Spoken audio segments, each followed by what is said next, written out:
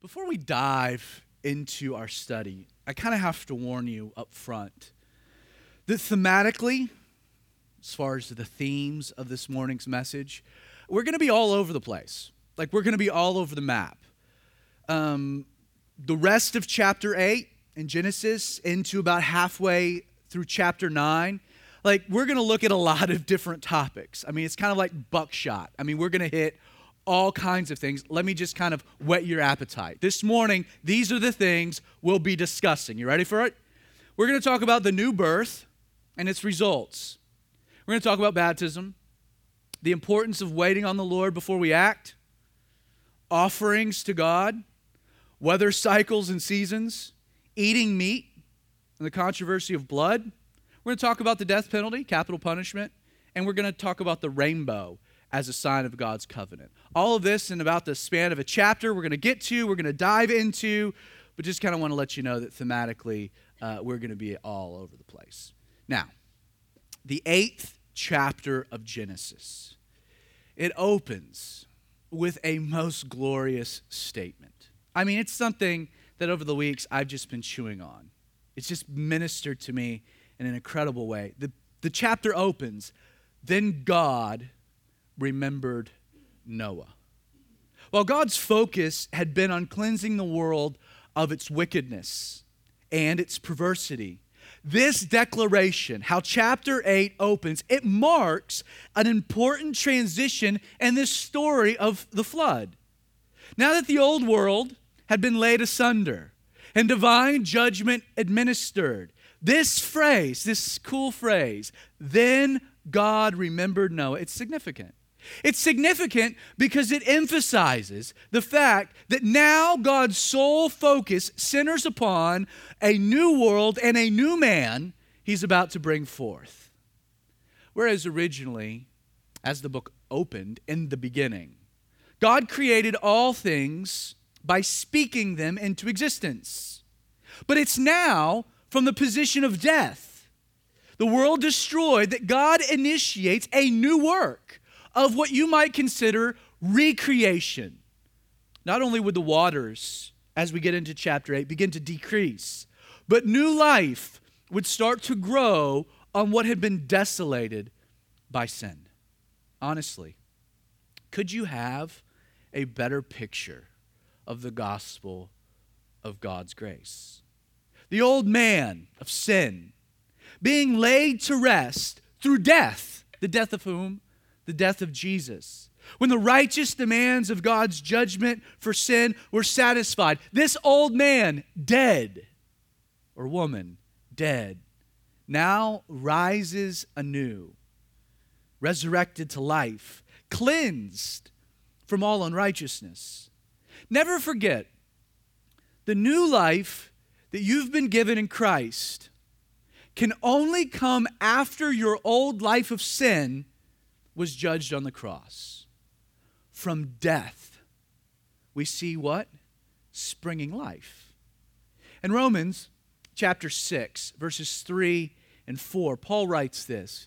He says, "Do you not know that as many as us as were baptized into Christ Jesus were baptized into his death?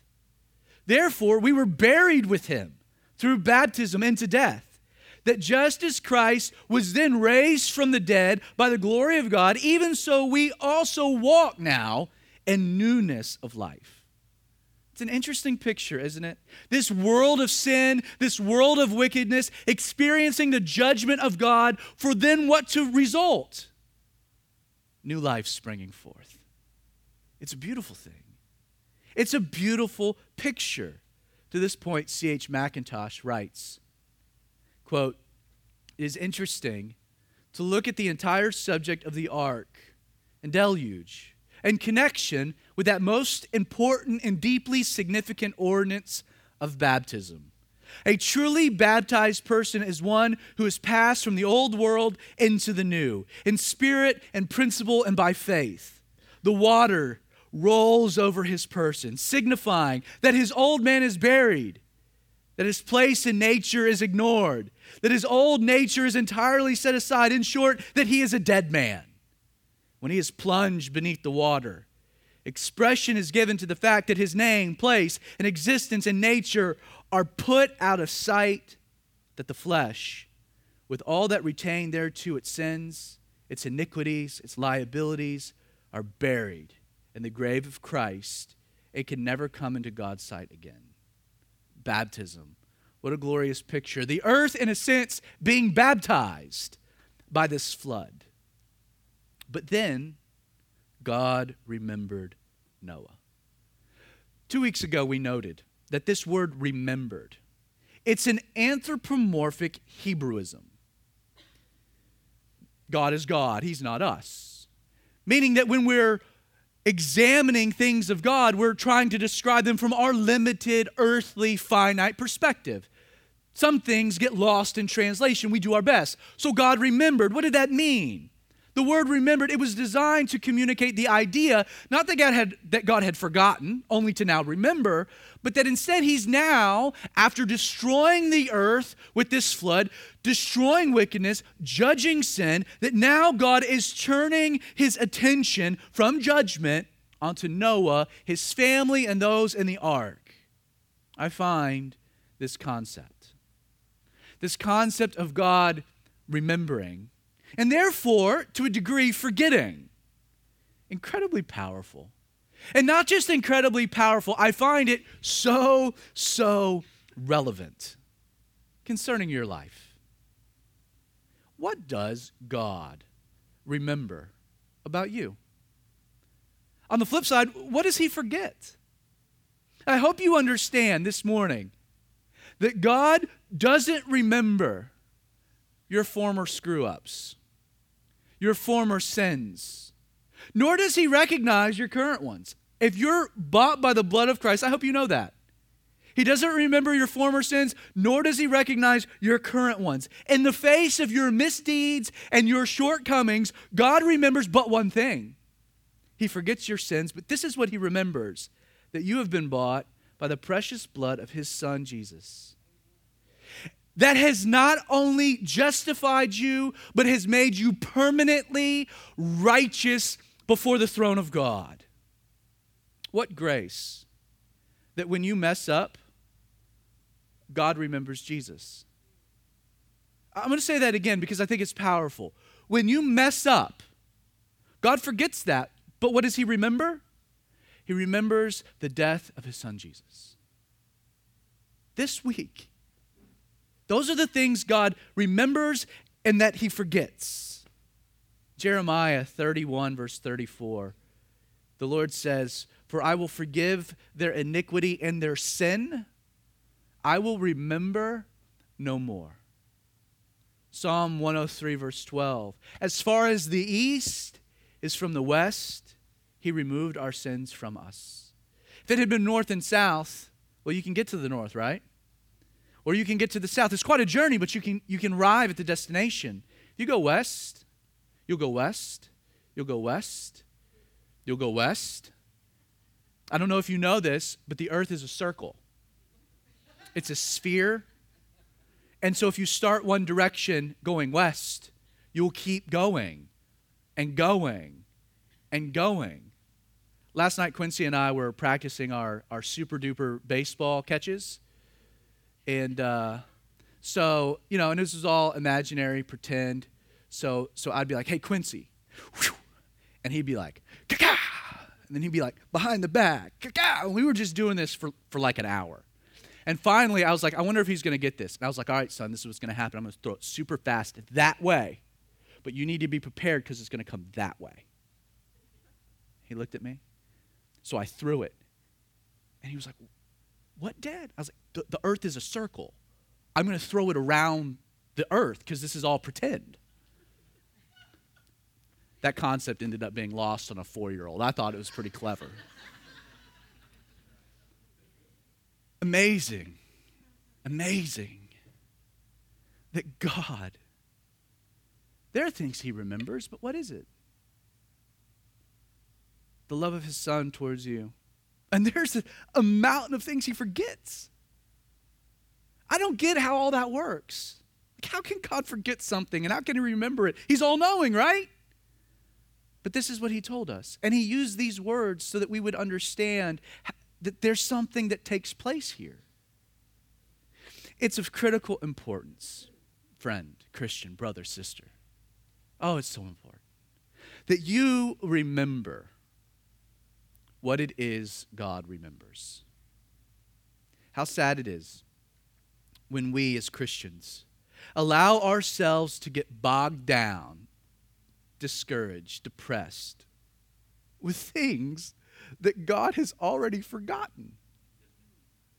Like, really, how silly is that? There is, therefore, now no condemnation. For who? For those in Christ Jesus.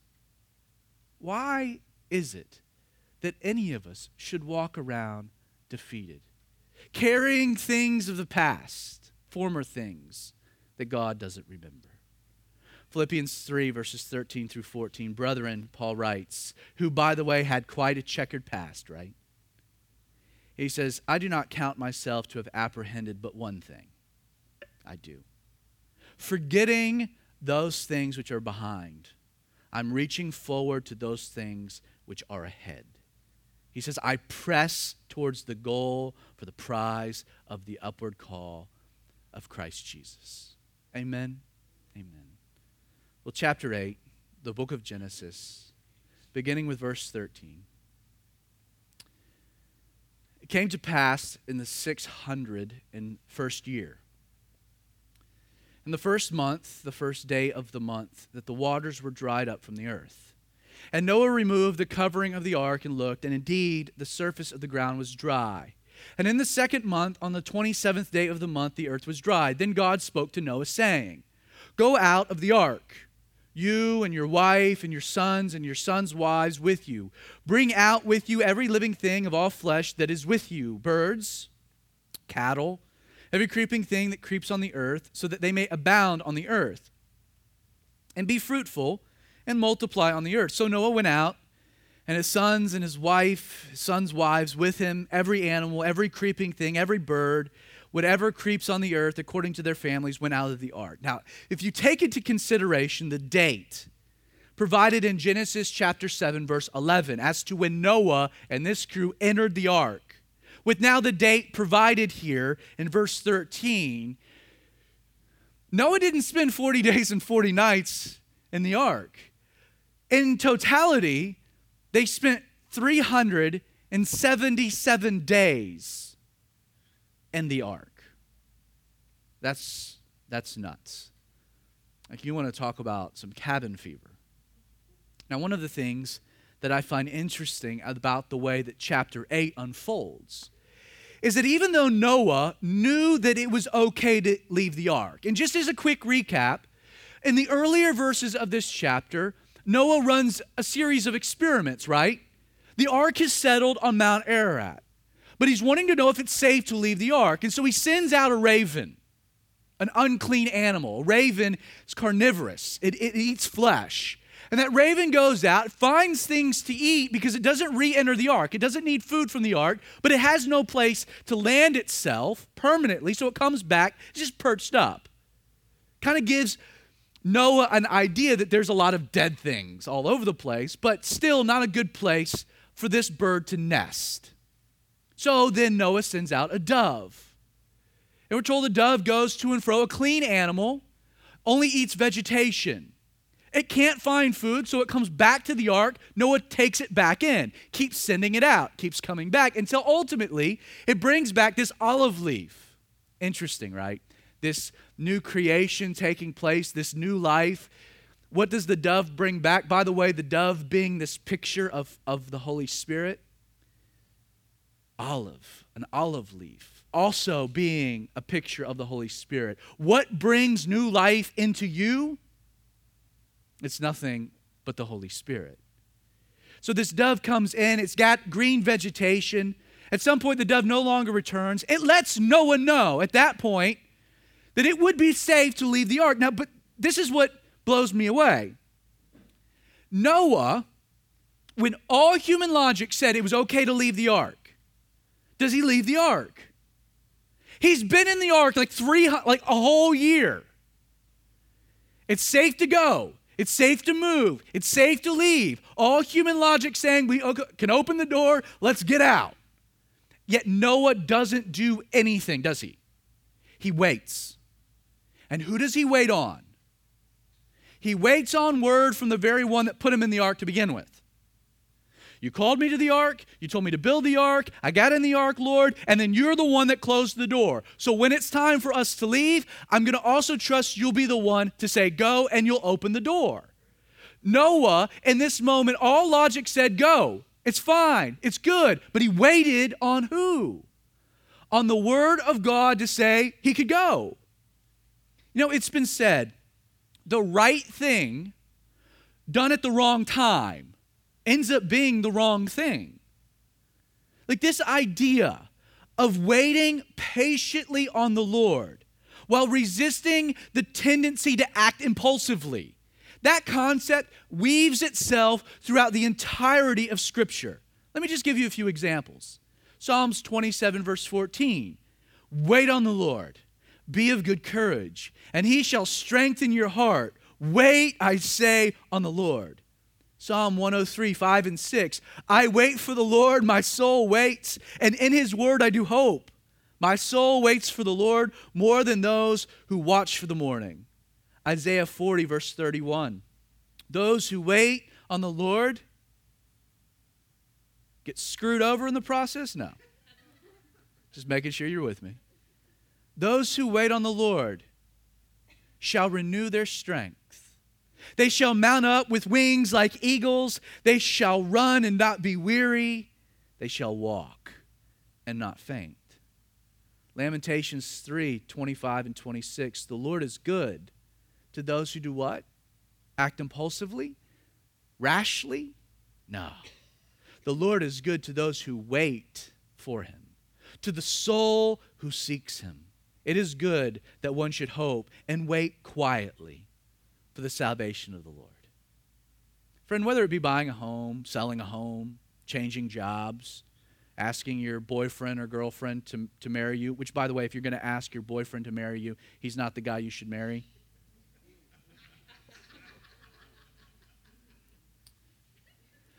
Whether it be life decisions, big life decisions, starting a family, changing careers, let me just give you some good advice, some Noah advice. Don't act, don't do anything until God tells you. Like just wait. Wait until the Lord tells you to move, to act. No decision in my life that I engaged quickly without waiting ever ended well. Lord, I got this one. It never played out right. Wait. It's better to wait than do the wrong thing. Now the question, okay, Zach, well, how do I know when the Lord wants me to act? Like, how do I know when it's time to move, when it's time to go? Like, how do I feel that? Well, it's simple. One word: peace. I have found over the years when I'm inclined to ask that question, when does the Lord want me to act? It's often a tell that I've yet to receive God's peace, or I wouldn't even be asking the question. Trust me, the Holy Spirit, we're told that he provides a peace that will surpass our understanding. It's a peace that sits in our soul where you know it's the right time. If you don't know it's the right time, you don't have that peace by the very nature of asking the question. But when the Lord does then give you that peace, it's time to move. It's time to go. Philippians 4, verses 6 and 7, be anxious for nothing, but in everything by prayer and supplication with thanksgiving, let your requests be made known to God, and the peace of God, which surpasses all understanding, will guard your hearts and minds through Christ Jesus. Amen. Amen.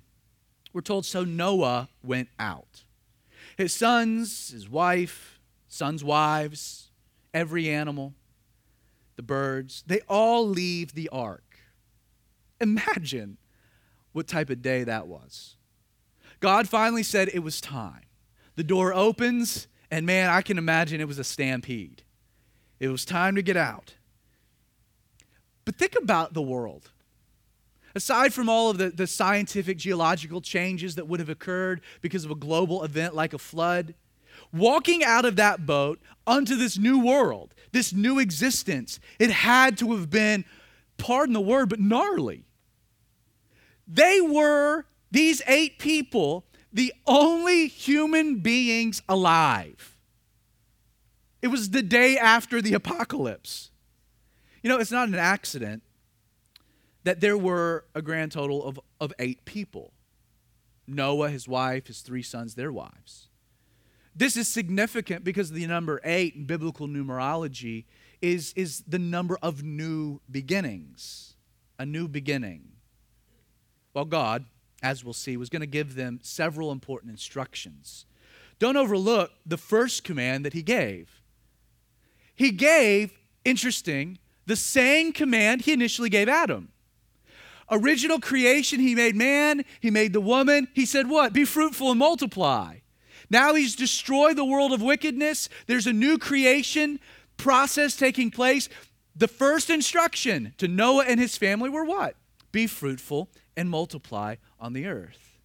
Aside from the obvious practicalities of this command, repopulating the earth, carrying forth on this concept of all of these things being a picture of our new birth, I want to point out that this command, given to Noah and his family, is the same command given to every Christian who's been born again. I hope you know right off the bat that we as Christians are called to be fruitful. To be fruitful. This English word is actually one Hebrew word, para, meaning to bear fruit. Understand, fruitfulness. Fruitfulness, much different than a work. A work, something you engage in. A fruit is something that's produced. It's a product. It's not something you engage in. It's something you yield. It's not something you do. It's something that's manifested. You know, you can try your best to be fruitful, but without a supernatural work of God, the best that you can muster is this: barrenness. It's a supernatural work. The fact that you've got fruit that appears on a tree, people could say that's the natural process.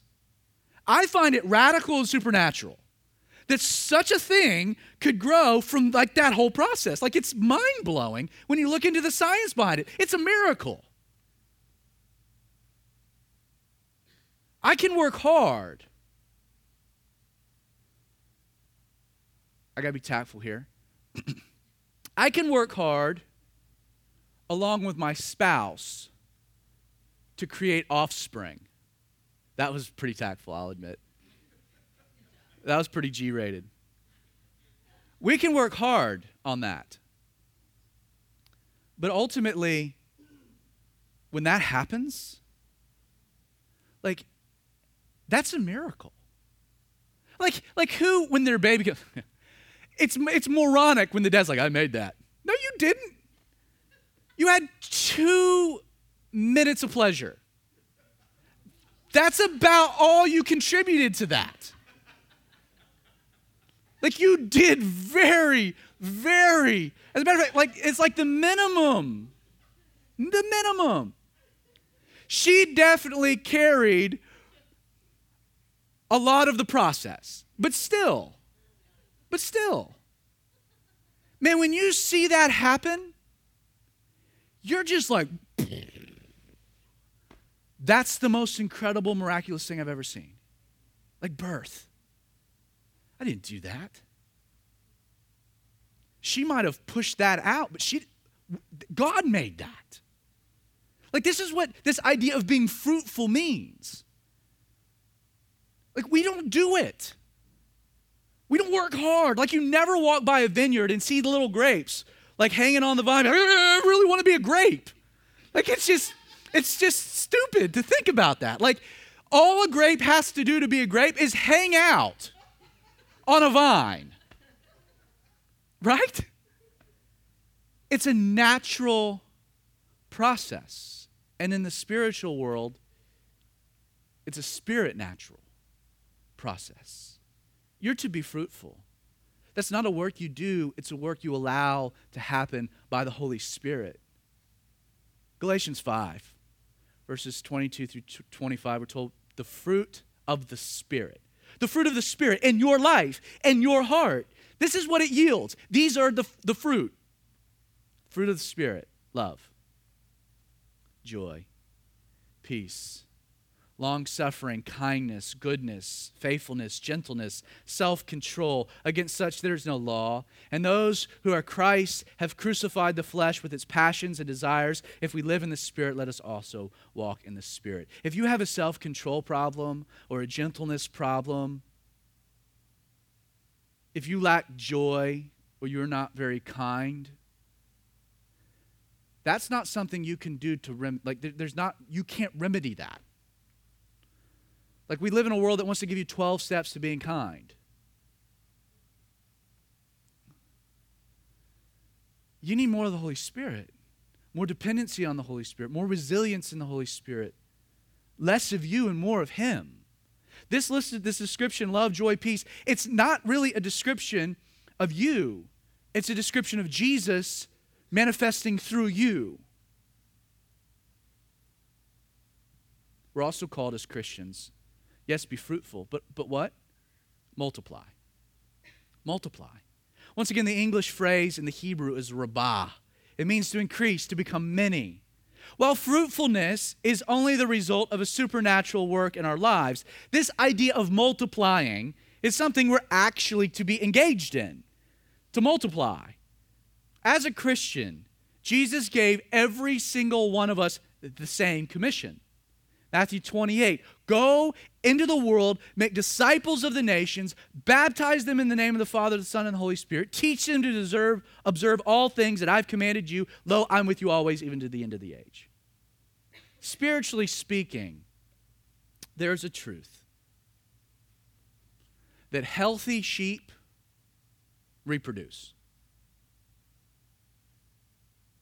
Healthy sheep reproduce. Can I ask you this morning, when was the last time you multiplied? When was the last time you shared your faith or told your story? When was the last time that you prayed for someone?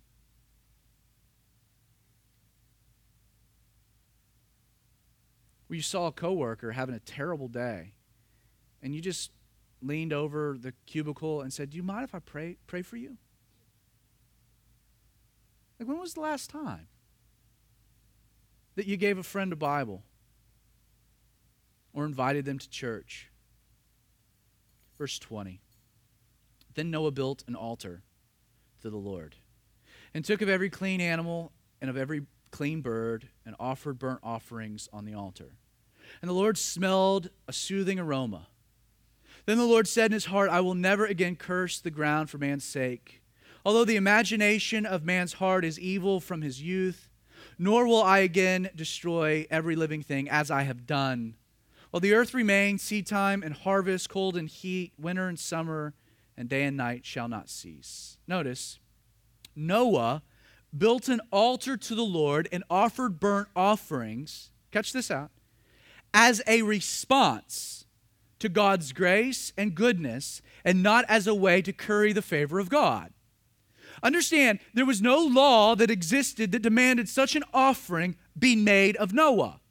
And nowhere in the text are we told God gave Noah this directive. This action, it appears, was something that naturally manifested out of what? Out of a thankful and grateful heart that he and his family had been spared. Like, what's amazing about this is that God's favor, unmerited favor, motivated Noah's offering.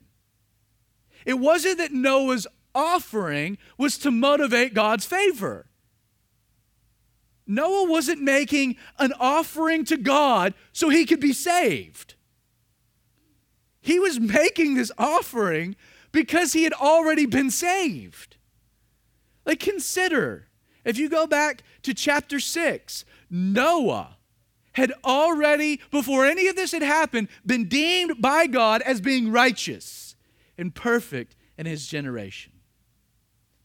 It's really pretty rad. understand, Noah's offering here, it demonstrated faith. And God's original promise of a Savior we find back in Genesis 3, verse 15. Though the world had been judged, Noah recognized God still had a plan, and that plan was in motion.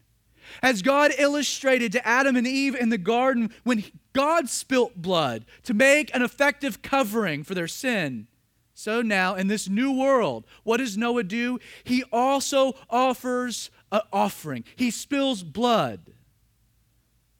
Noah was recognizing that the ultimate permanent salvation of man would only be possible through the spilt blood of an innocent offering made for sins. You know, we're approaching this entire book as the Genesis of grace. This was an offering motivated by what? By law? No, by God's grace. We're told as a result, notice, the Lord smelled a soothing aroma. Now, there have been many to make the argument that this verse justifies the notion that God is a huge fan of Southern barbecue.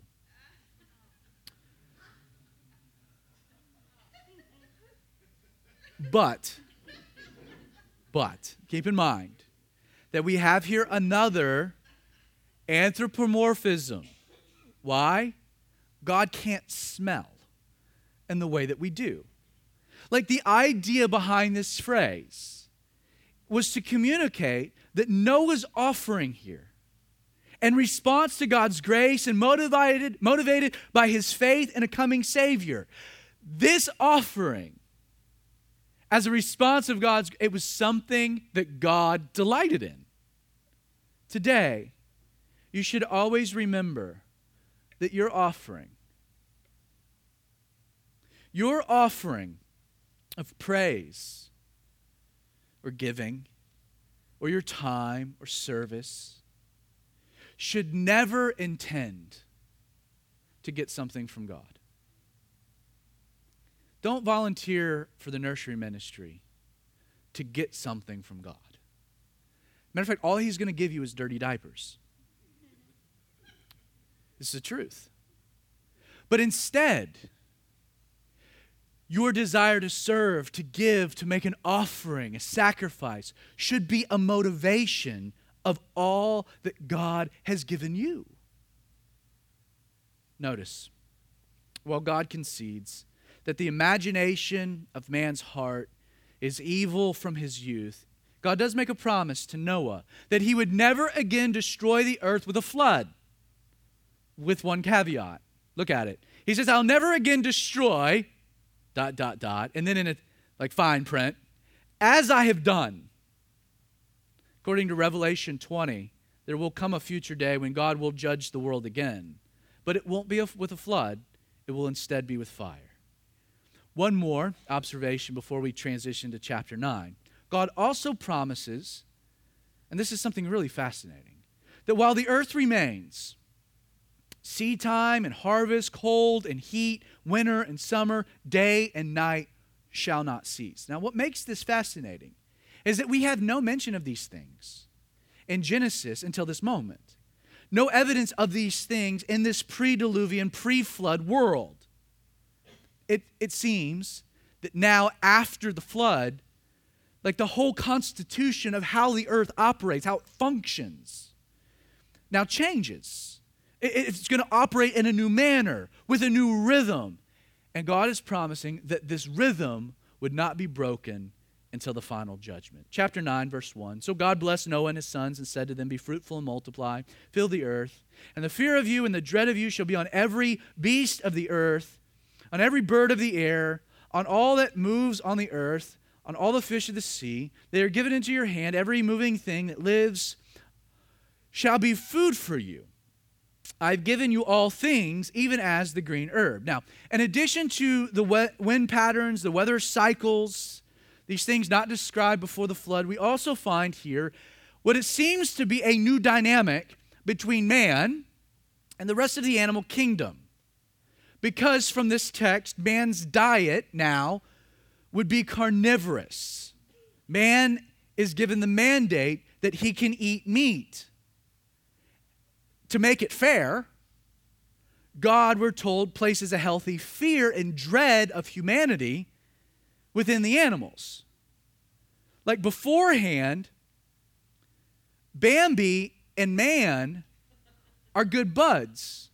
There's no fear before the flood. But now afterwards, Bambi comes up and just, my 12 gauge, pa-pow. Sorry, Bambi. Like, that's just not fair. There's a fear now in Bambi that, oh man, there's a hunter. I'm going to run. I had some fun with this week. Can you imagine that moment? Because this didn't exist before the flood, and it doesn't seem to have existed in the ark, right? They're all getting along. So they get off the boat. Everyone's just kind of hanging out. It's normal. God's given some directives, right, to Noah. And God's like, hey, Noah, you can eat meat now. And Noah's like, sweet. That's awesome. And then God's like, but I'm going to put a dread of you in the animals. And so there's this moment where the cow looks at Noah, and Noah looks at the cow, and the cow's like, oh, we ain't friends anymore. Because Noah's seeing steak. The whole dynamic's changed, and I can see in that moment, everyone looks at Noah, Noah looks at everyone else, and it's like, boom, they just all start taking off because Noah is hungry, right? He's ready to eat some meat. Now understand, right up front, it is well within your right to share the dietary proclivities of a rabbit by being vegan or vegetarian because you either believe it's healthier or you're protesting the unethical treatment of animals. That's well within your right. Go for it. Knock yourself out. However, I do need to say that it's wrong for you to think that you're better than someone who eats meat. Because God says here, every moving thing that lives, that includes shrimp, lobster. If I keep talking, you guys are going to leave and go to lunch. Shall be for food, even as the green herb. Personally, just speaking personally, I'm not all that worried that eating steak and bacon might shave off 10 years from my life. In my case, I can't imagine that my years between 85 and 95 were going to be good anyway. Verse 4. Hey, I might die young, that's fine. But the steak was good. Verse 4, there's a caveat, right? But you shall not eat flesh with its life, that is, its blood. This phrase, with its life, is the Hebrew word nephesh, which is a feminine noun that derives from the Hebrew verb, nephash, meaning to take breath. Though the word is translated in Scripture as soul 475 times in the Old Testament, it's also translated as life or living creature 117 times, which is kind of a disparity, but you should note that every time the word is used for an animal in the Old Testament, it's translated by Hebrew scholars as living creature and not soul.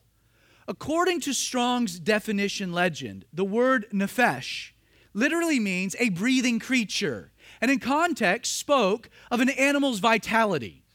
And in just the next verse, by the way, you'll find the word lifeblood. It's actually the two Hebrew words we find here. Dam, blood, nephesh, lifeblood. Now, while the Jews believe that it is not kosher to eat anything with blood in it, if you go to Israel and you order a steak, it's terrible. As they say, it's terrible because we kill the cow twice. That's what they say. They kill it once, and then when they cook it, they kill it again. There are also Christians, right, that kind of make this argument that you're not allowed to eat anything but well-done steak. You got to get the blood out of it. But here's the problem. I don't believe that's what this verse is communicating.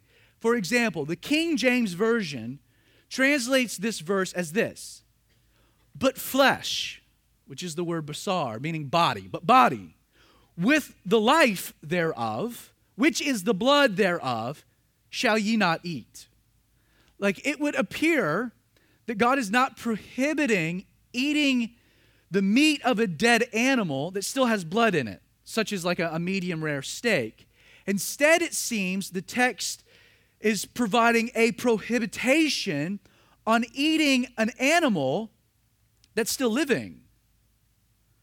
Though man can now eat of every living thing, because of the sanctity of life, what's God saying? You need to kill the animal first. Because if you don't, that's torture. That's cruel. There's something wrong with it. Make sure it's dead. Now, you might like things raw. Kill it, then eat it. Drop the lobster in the pot of boiling oil or water. Kill what you eat first. And keep in mind, this idea of the sanctity of life, that context, it seems to fit seamlessly in what comes next, this instituting of capital punishment. For verse 5, surely for your lifeblood I will demand a reckoning. From the hand of every beast I will require it, and from the hand of man. From the hand of every man's brother I will require the life of man. Whoever sheds man's blood, by man his blood will be shed. For in the image of God he made man. As for you, be fruitful and multiply, bring forth abundantly in the earth and multiply in it. It's interesting that while God places the fear of man within the animals, these verses are designed to place the fear of God in the life of man. Because man is created in the image of God, the act of taking a human life, according to this passage, is a capital offense to be administered out by the men who make up that society. The passage is clear. Whoever sheds man's blood, by man, his blood shall be shed. Now, in a profound way, we find here kind of another example of something weird happening. God instituting a law before instituting the law. At its core, what's being defined here is a basic concept of human justice. You know, you might have heard the saying, I think it was Gandhi, an eye for an eye makes the whole world blind. And yet, how rarely is that the case? You see, when you get harmed, when someone commits a crime against you, your natural inclination is not to get back evenly, is it? It's not, oh, you took an eye, I'm going to take your eye. No, it's I'm going to take your eye, your other eye, I'm going to cut your nose off, I'm going to kick you in the gut. Like our reaction naturally is not an eye for an eye. It's I not only want to get back evenly, but because you caused me harm and I was innocent, I want to get back evenly and a little more to feel like things are easy here. Like our natural inclination for justice is rarely just. You see, justice can be defined as a person getting what they deserve. True justice is a punishment that's measured, it's calculated, it's a punishment that's in proportion to the crime itself. This is why when God says that the only just repercussion when a person's life is taken by another is for the rest of society to have the responsibility to act for the victim, to then take the life of the one who committed the crime. Now, those who argue against the death penalty, they claim the moral high ground of compassion, but I would often ask, the compassion of who? Most often it's the compassion of the murderer. Like they claim that a life sentence is more just, a more just form of punishment, without ever considering the victim whose life was taken, whose life can never be given back. Like justice demands death, with anything less being from God's estimation, unjust. Now, in our country, then you have to start talking about the justice that actually exists within our justice system. I think that's an honest argument. But when it comes to situations where you know it's completely guilty, the notion, I don't think it's just for me to have to pay for you to live the rest of your life. With cable. Like, that's not just for me. Those are my tax dollars. I know there's different sides of the argument, but understand this. Within this core concept of justice, There are three other reasons, and we'll just go through them very quickly, why God institutes the death penalty here. One, the text is clear to emphasize the reality that all human life is sacred because we've been created in the image and likeness of God. Two, to establish a deterrent to those who commit murder. Thirdly, to eliminate from society people who are likely to be recidivists, people who are likely to kill again. Now, I'll say all that with one caveat. It's interesting that we have a long list of people in Scripture, right, used by God in incredible ways, who committed murder, don't we? From Moses to King David to the Apostle Paul, right? And yet, there is still a place for mercy and a place for compassion, even within justice. Well, very quickly, God spoke to Noah, to his sons, saying, "As for me, behold, I establish my covenant with you and your descendants after you, with every living creature that is with you, the birds, the cattle, the beasts of the earth with you, all that goes out of the ark, every beast of the earth. Thus I establish my covenant with you. Never again shall all flesh be cut off by the waters of the flood. Never again shall there be a flood to destroy the earth." And God said, "This is the sign of the covenant which I make between me and you and every living creature that is with you for perpetual generations. I set my rainbow in the cloud, and it shall be for the sign of the covenant between me and the earth. It shall be when I bring a cloud over the earth, that the rainbow shall be seen in the cloud. I will remember my covenant, which is between me and you and every living creature of all flesh. The waters shall never again become a flood to destroy all flesh. The rainbow shall be in the cloud, and I will look on it to remember the everlasting covenant between God and every living creature of all flesh that is on the earth." And God said to Noah, "This is the sign of the covenant which I have established between me and all flesh that is on the earth." As with all of God's agreements with man, what we call here the Noahic covenant, it was completely monopolistic. It was one-sided. Like the terms and the fulfillment of those terms were completely dependent on whom? God. Not man, not living creatures. Why? Because God knew the heart of man. God promises here to never again destroy the earth with a flood, which is further evidence that this flood was not regional, but global. Why? Well, we see localized floods occur all the time. Now, also, according to our text, the rainbow, this super cool phenomenon, when rain refracts light in such a way that we can see this spectrum of color. The rainbow was created by God, not existing before the flood. It didn't rain. Now existing afterwards, specifically to be a sign of this covenant. What's interesting is that the rainbow was to be a reminder to whom? Specifically to God of his covenant. Not necessarily to act as a reminder to us, though it does. In a sense, God is saying, when you're looking up, I'll be looking down, and I will remember my covenant. Understand the rainbow. It is a symbol of God's grace and God's mercy. As the world grows more and more wicked, in his mercy, God is withholding judgment. He's holding off judgment. Why?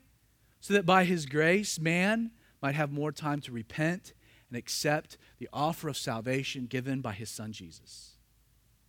It's with this in mind that I'm personally insulted by the brazen and deeply offensive idea that this biblical symbol of God's grace has been hijacked by Gilbert Baker and used to instead celebrate sexual freedom from God's ideals and has become a universal symbol of the homosexual lifestyle.